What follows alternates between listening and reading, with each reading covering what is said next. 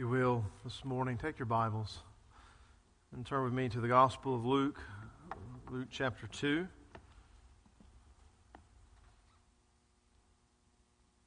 We come today to one of the most familiar passages in all of the Scriptures, one that every December is read probably by millions around the world.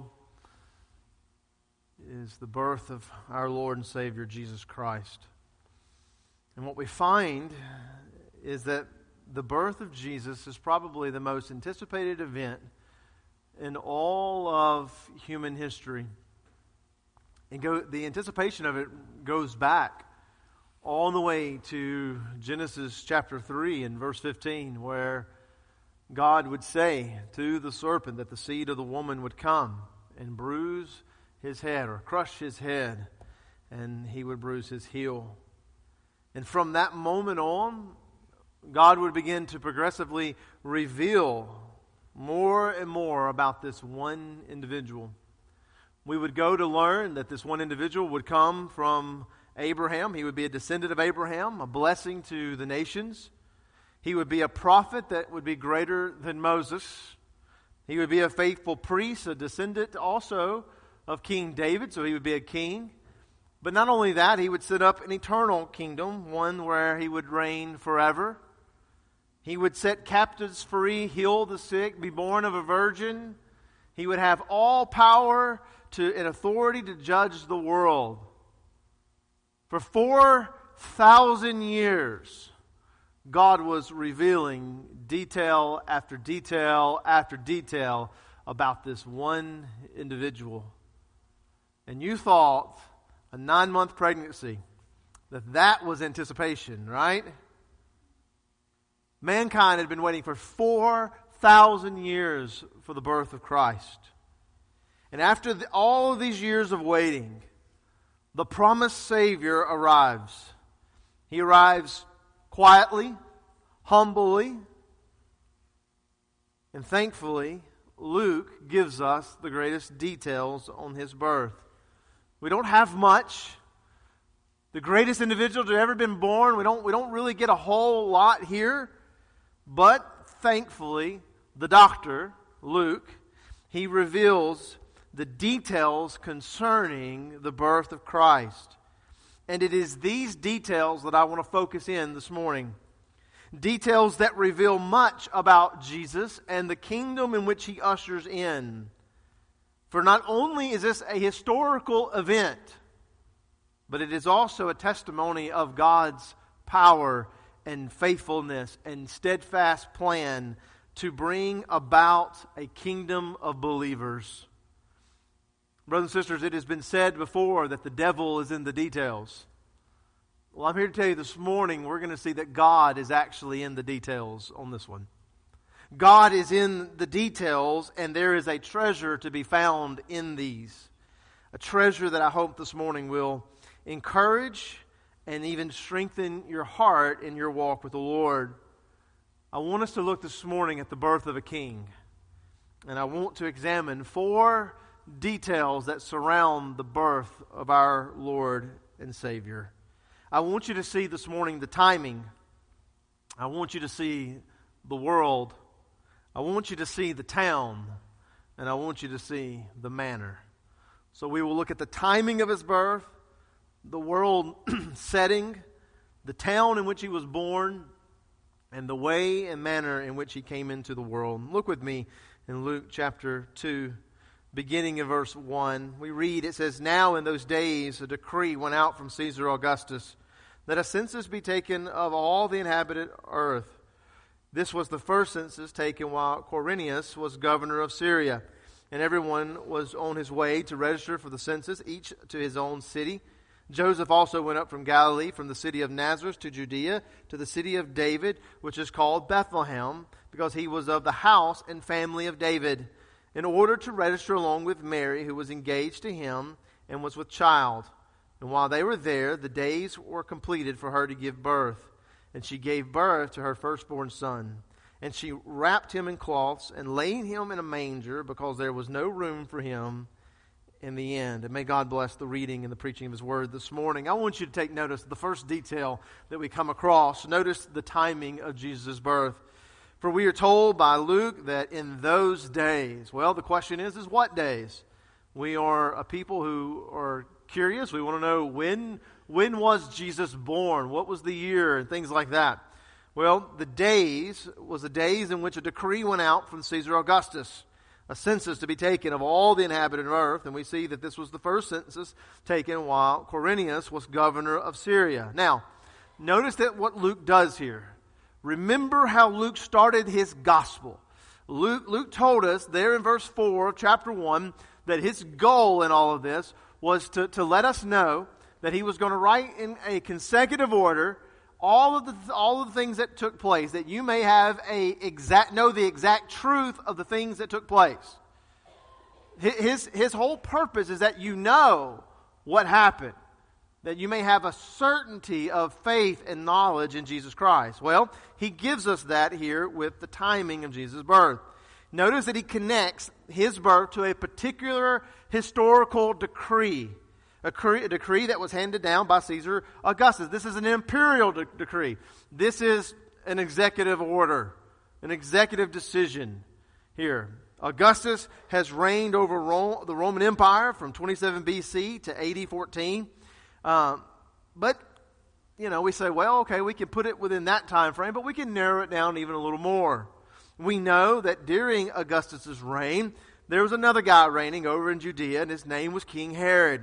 We know that he was reigning in power from till 4 BC.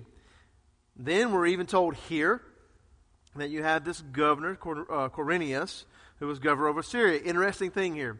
It's believed that Quirinius was governor twice over Syria. And another interesting fact is that Luke does, again, exactly what he says. He puts things in consecutive order. And so during the 2 terms of Quirinius, it just so happens that there are 2 censuses that are taken. The first one here we find in Luke chapter 2.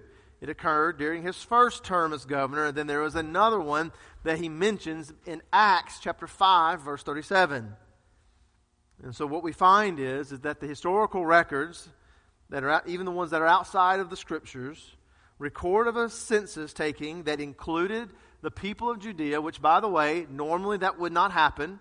Normally, it involved everyone else in the world, but not the Jews. But this particular one did. So that helps us narrow it down, knowing this is the one, that this census happened around 6 BC. And so based on historical data, historical details, we can place the timing of Christ's birth in Bethlehem around 6 BC. Dear friends, can we just stop for one moment and just rejoice and admire the historical accuracy of the Scriptures, the veracity of the Scriptures, the truthfulness of the very book that you are reading from right now. You see, we are living in a time where we are told by the unbelievers and then the so-called Christian liberals that the Bible is insufficient for you. That the Bible is not really accurate. That you really need other things because the Bible fails to give you accuracy and sufficiency in areas of life. And yet, here we find one of the most pivotal events that gives us reason to worship God and to reason for our faith. The virgin birth of Christ is surrounded in historical accuracy. This is not a fantasy. This is not a fairy tale that has been made up, that has been written down by people trying to pull a con on anyone. Instead, what we find, brothers and sisters, is that we have verifiable evidence of the timing of Jesus' birth. And beloved, I would just say to you this morning that over and over and over again, and you'll see it even in a few minutes, the Bible has proven itself to be reliable, to be trustworthy. And so with that, I would submit to you this morning that because of the reliability of the Scriptures, that you and I must trust it. That, brothers and sisters, that you and I must trust the inspiration of the Scriptures that we hold in our hand. I would suggest for you this morning that you would make the Bible your go-to source. I would pray that the Bible is not your third or fourth or fifth option. I would pray that the Bible is not what you go to when all else fails, when your self-help books fail, when your counselors fail, when people's advice fails, when Fox and CNN and MSNBC, when they fail, or when the president fails. I would pray that the Bible is not your last resort, but we would see that it has been proven over and over again, and it is the go-to source for all believers in how to live their life. I would even ask this morning, brothers and sisters, that you would make decisions based on biblical teachings. If the Bible is as accurate as it is and has been proven this over and over again, then why in the world are we still questioning certain things in our world today to be whether they're right or wrong when the Bible clearly defines them? We live in a world today where people are trying to say there are more than, just give an example here, the more than one gender, but the Bible clearly defines gender. We try to make excuses for certain marriages and broken marriages and different things. We say, well, we can do this, we can do that. You know, when the Bible clearly defines what a marriage is and what a marriage is to look like. We know here in the Scriptures that it teaches us clear ways of right and wrong. So, brothers and sisters, why in the world do you struggle with making decisions when the Bible is so clear? If you find yourself in a situation where you are struggling with choosing what you think to be right or wrong in the culture, what is right in the culture, what the culture says, versus what the Bible says to be true, I would hope that you would remind yourself this morning that here, even in the birth of Jesus Christ, we are reminded of the accuracy and the truthfulness of the Scriptures. And I would even challenge anyone, especially any unbeliever, I would challenge and pray that you would investigate the Scriptures. Investigate the Scriptures, the authenticity of the Scriptures, and see that the Bible is trustworthy. Brothers and sisters, Charles Spurgeon said it best. The Word of God is like a lion. You don't have to defend a lion. All you have to do is let the lion loose, and the lion will defend itself. And we see that with the Scriptures. Dear friend, trust in the very word that you hold in your hands and are reading from this morning. But secondly, I would want you to also to notice the detail of the world setting, the politics of the world, of what's going on in this day. Notice here that when Jesus arrives, he arrives when a great king and a great empire is already reigning over the world. We know this to be the Roman Empire, and we know its leader, its emperor, to be Caesar Augustus. Now, world history looks at Rome as the greatest of empires to ever rise up, and Caesar Augustus to be the greatest emperor of the Roman Empire. And so we would ask, who is this guy? Well, his real name is actually Gaius Octavius. He is the nephew of a well-known Caesar, Julius Caesar. He is the nephew, but he was adopted by Julius Caesar to be the heir, to follow in his footsteps as emperor. Now, the term Caesar is his title, meaning it is his not his name, but his title. He's the emperor, he's the ruler, he's the king. But Augustus is where it really gets interesting, because Augustus means the majestic one, the honored one, the holy one. You see, Augustus is a term that was used for all of the gods. And it is given to Gaius Octavius by the Roman Senate. You will be known as Caesar, ruler, majestic one, ruler, holy one. He is given a name that insinuates that he is worthy of worship and honor, just as Rome is worthy of worship and honor. You see, brothers and sisters, this whole idea that we see, this whole thing that we begin to see later on in the New Testament, where the people of God were being persecuted because they would not bow and worship the nation, the emperor, and all this begins with Caesar Augustus. They believe that he is worthy of this, and then all the emperors that follow will believe that they are worthy of worship, that they are little gods. He is credited with literally conquering the world and bringing peace to the world, all the civilized world anyways. And it is here during this world setting in which Jesus comes in. The King of Kings, the Lord of Lords, the one who created the world. He comes in during this time of the reign of this emperor and this empire, and he comes in quietly. And so the question may be, why now? Why would Jesus come? Why does God wait till now? Why didn't he come earlier? Why didn't he come later? And, brothers and sisters, the answer to the question is simply, this is the timing that God had. God prophesied, God told us that this would be the time in which Jesus, the King of Kings, would come into the world and begin to usher in his kingdom. If you were to go to the book of Daniel, Daniel chapter 2, you come across another great king, the king of Babylon. His name is Nebuchadnezzar. He too would be like Augustus, believe that he was worthy of honor and worship. He too would believe that he was the greatest. But one night he had a dream, and he was very worried that he called everyone in to not only interpret the dream, but to tell him his dream. But there was only one who could do it. His name was Daniel, a little Hebrew boy, Hebrew young man. And Daniel says in verse 29 of chapter 2, he says, "As for you, O king, while on your bed, your thoughts turn to what would take place in the future." So in other words, he says, Nebuchadnezzar, God has shown you the future. God has told you what is going to happen.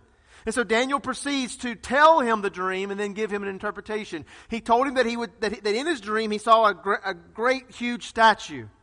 And the statue was divided into 4 sections. The head of gold, the breast and the arms of silver, the belly and its thighs of bronze, and his legs and his feet of iron. And there in the feet, clay mixed in with the iron.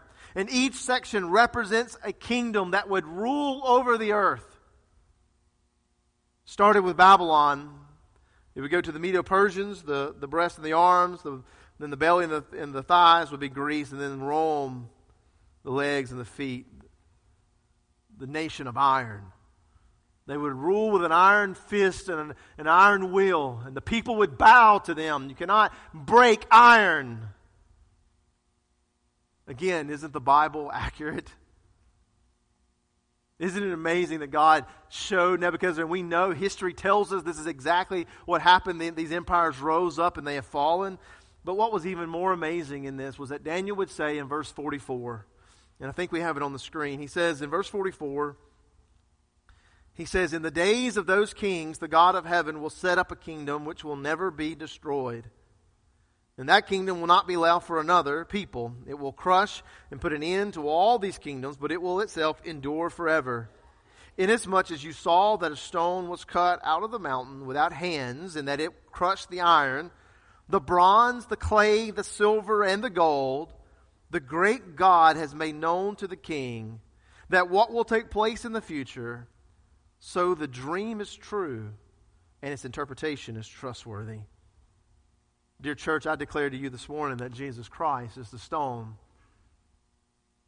that he is the king who comes into the world, and his kingdom destroys all other kingdoms. Babylon has fallen, the Medo-Persians have fallen, Greece has fallen, and Rome and its pretend godlike man, God declaring man, have all fallen. Christ is the stone, and his birth was the arrival of his kingdom, and it crushes all other kingdoms. Dear friends, God is literally flexing his muscles here. That in an age, in a world where the most powerful thing that men had accomplished, the most powerful empire the world had ever seen, is all brought down because a virgin gave birth to a child. It's all brought down because this child grew up as a carpenter and a poor man, And he took 12 individuals and he mentored these individuals. He discipled these individuals. He himself would go and lay his life down at the cross for all those who would repent and exercise faith in him. He would rise from the grave, and there he would send out his disciples, and they would turn the world upside down. That even Rome, who put them in their sights, Rome, who made it their goal in life to destroy this upcoming kingdom, they could not do it.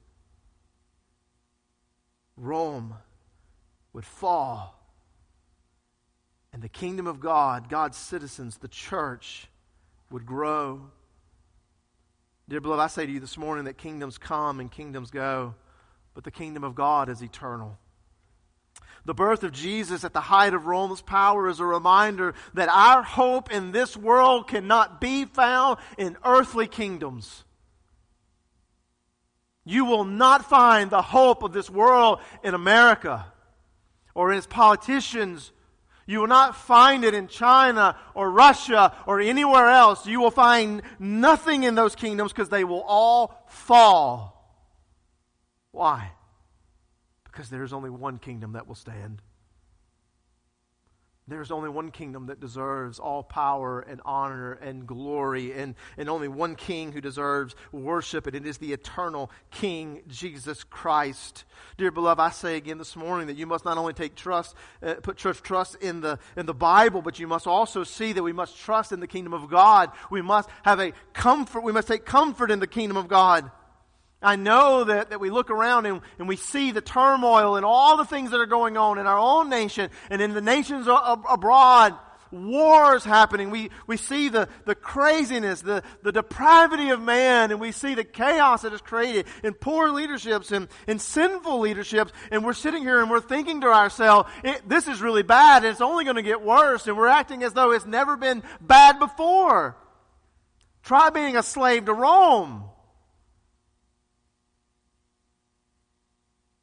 Our kingdom, our hope is in a kingdom that was not carved by human hands. There is no king. There's no president. There's no national leader, no politician who can say, I have built the kingdom of God. Because it is carved out by the life and the death and resurrection of Jesus Christ.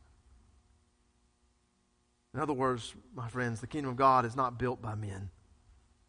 This should lead you to rejoice that even when things are bad and things are trying, that you should have confidence in the kingdom of God. This should lead you to be steadfast today. This should remind you, brothers, to be resolved. Be resolved. The people in Jesus' day, they were not resolved. They didn't realize Rome had crushed their spirits. And many of them, they couldn't beat them. They joined them. And so I saw this week where we were told as Christians on social media, I saw where this one guy that's writing for a Christian newspaper said that us Christians, we either need to get with the program or we just need to die off. We just need to bend our will to the progressive will of mankind and begin to accept the sinful things of this world. In other words, get rid of your resolve. Get rid of your steadfastness. No, dear friends. Because we have victory in Christ. We have victory in a kingdom that cannot be destroyed. Brothers and sisters, we need to be like the great Dr. Martin Lloyd-Jones. Phenomenal story I heard this past week of him, that while he was preaching at his home church in Westminster Chapel in London during World War II, he is standing in the pulpit and he is preaching to the people. And if you know anything like him, He's so calm and collected as he's preaching. Unlike some preachers that I know, myself included there.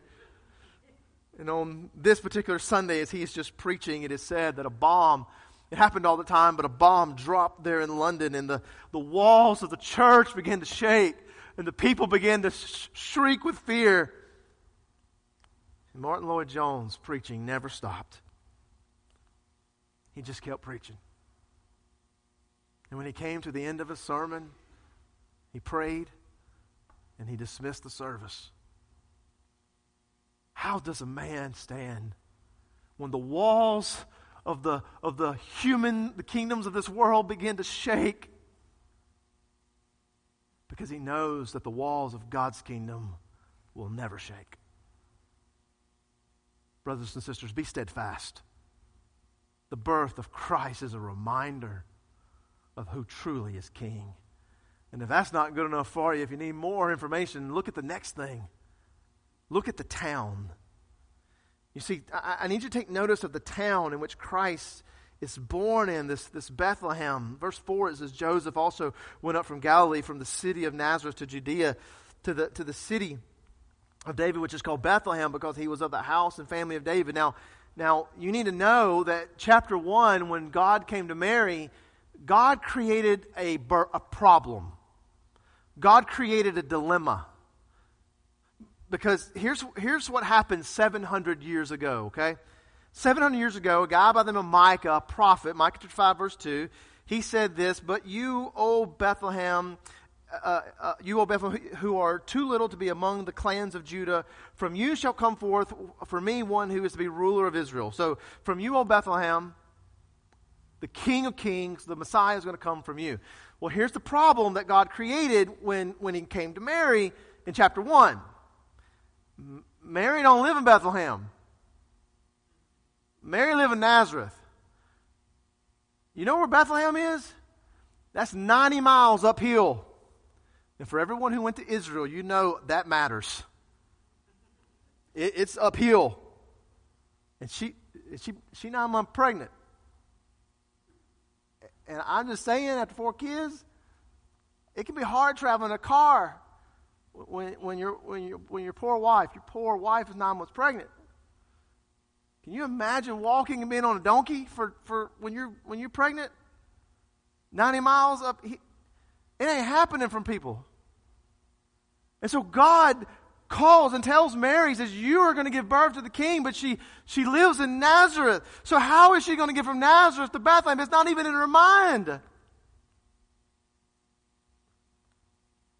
Proverbs 21:1. It tells us the king's heart is like channels of water in the hand of God. And he turns those waters every which way he wishes. Or how about Romans 13:1? For there is no authority except God, and those which exist are established by God. Brothers and sisters, do you see the irony in this? How did God get married to Bethlehem? But if he did not use the very man who claimed to be God to declare a decree to all of the world they are to go to their hometown, and precisely at the right moment, at the right time, Mary and Joseph received the decree that they have to get up and go. And they end up in Bethlehem when the time is complete, that in that small window, Jesus will fulfill prophecy by coming into this world, born in what town but Bethlehem. The very king who declared himself God, the very country, the very empire that said they had the power over men, was being used by the God of the universe to get Mary exactly where she needed to be. Oh, friends, the greatest and the most powerful ruler in the world was used by God and responsible for God for bringing Jesus to Bethlehem. But not only that, I did mention this earlier. You see, Augustus was also the guy who extended the roads and the harbors and everything, and it really Rome made it to where people get from one part of the world to another. God would use that to send the disciples of Christ to all the other parts of the world. Do you see the irony in this? God used Augustus to not only fulfill prophecy and bring Jesus into this world, but it was the very downfall of Rome, because the true king was born. Caesar, like so many other rulers before him, unknowingly becomes the servant of God's purposes. Dear friends, we serve a sovereign God. Amen?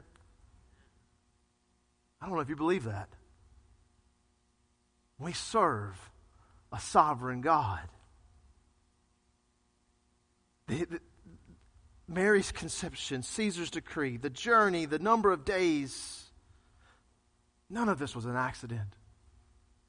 We have been told that history is His story. For God reigns and rules over this world. God reigns and He rules over men. This is no different than with God and Pharaoh, where He told Moses, He said, I will use Pharaoh.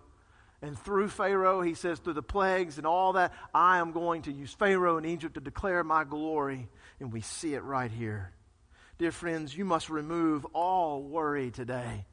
I know that there are dilemmas in your life. I know there are struggles in your life. But we must not forget the promise of Romans 8:28. And we know that in all things God works for good, for the good of those who love Him, who have been called according to His purposes. Dear friends, this morning, what should I place my trust in? Not only the Word of God, not only the kingdom of God, but in its sovereign ruler. God is sovereign, and I can rest in the fact that our God is going to work out everything that He has said. Our God is going to work out all these things for His name and for our good, even if I can't see it, even if I don't understand it, even if all I see is the dilemma, if all I see is the problem, I can know that God is sovereign. And when none of it makes sense, I can still go to bed at night and sleep soundly. Is there a dilemma in your life, one causing you stress and fear? Dear friend, trust in God. Trust in God. Trust in the decisions that you make, that even in your decisions, that God is never late and never early. God is always right on time. And He is with you, even if you don't see Him.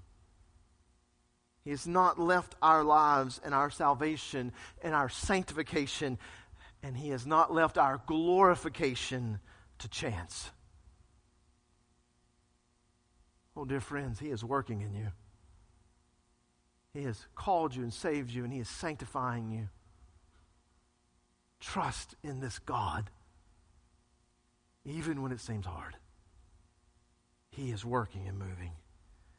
And then finally, if you'll notice the manner, notice the details concerning the manner of the way in which Jesus came into the world. Verse 7 says, And she gave birth to her firstborn son, and she wrapped him in cloths and laid him in a manger because there was no room for them in the inn.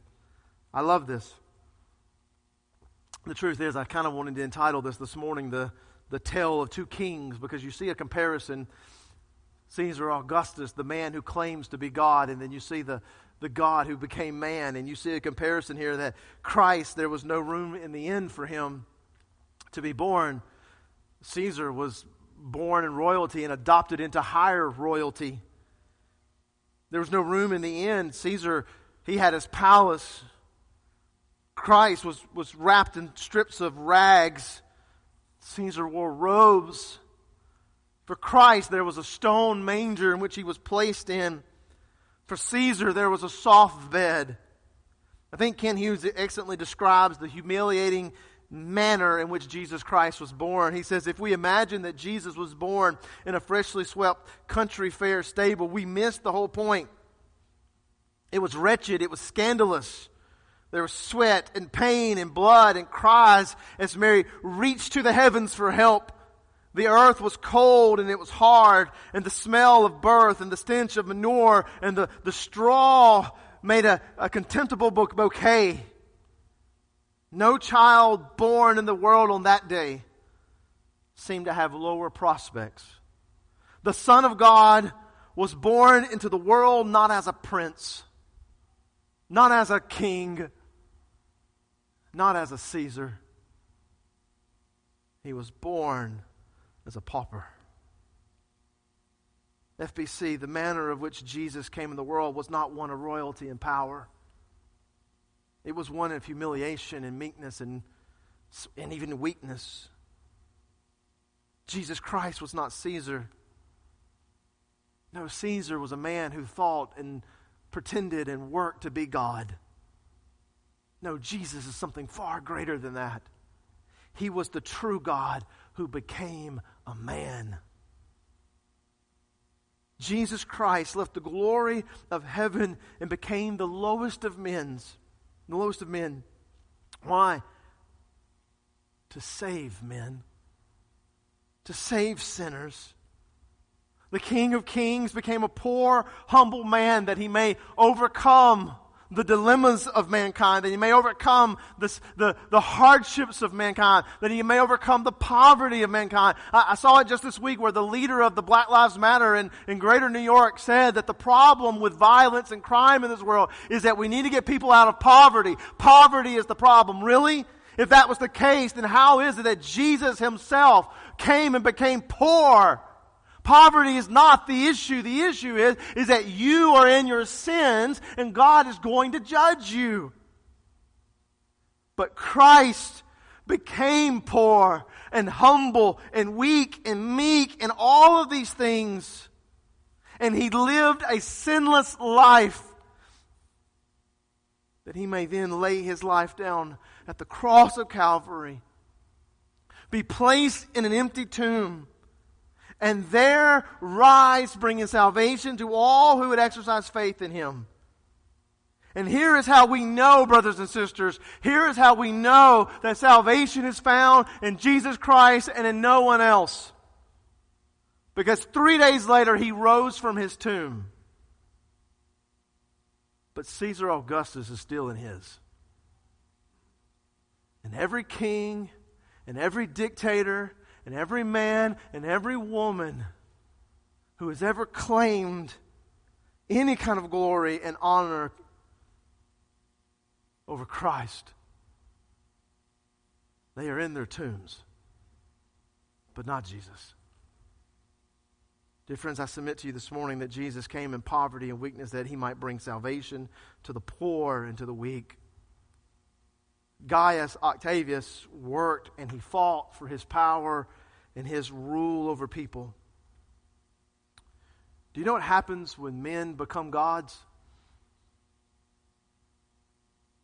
They make people their slaves. But when the true God becomes a man, he sets the slaves free. And that is the difference. Jesus Christ became one of us. And instead of conquering and ruling us, he lifted us up. He broke the chains. He lowered himself to save and to set men free. Dear friends, do you want to be set free this morning? Do you want to be set free from your sins? Then you must not go to men who think they're gods. You must go to the God who became a man and find your salvation and the forgiveness of your sins in him. Come to Jesus this morning. Come to the King of Kings who was born in humility in the town of Bethlehem during the time that Rome was reigning in 6 BC. Come to that man. Come to Jesus this morning and lower yourself and repent of your sins and believe that this is the God and the hope of our salvation. As I stated in the beginning, we often think it is the devil that is in the details. But as we see in our text this morning, dear friends, it is actually God who is in all the details. God was working and moving and doing mighty, powerful things when no one saw it. I know that you may not see the work of God in your life, and I know that you may question the things that are going on in your life and in the things that are going on in our world. I know that things may seem trying, and I know that maybe there's some here who are dealing with sin and you think there's no hope for you. I know that we can be people of despair. But friends, he is alive. He is here. And he is moving and he is reigning and ruling over all of creation. And today we have seen that. We have seen that the Word of God is reliable. We've seen that the kingdom of God is certain. We have seen that the God of heaven is sovereign. And even in the humiliation of Christ, there is hope and salvation and forgiveness to be found. Oh, that you would know that today. Come to Christ today. Let's pray.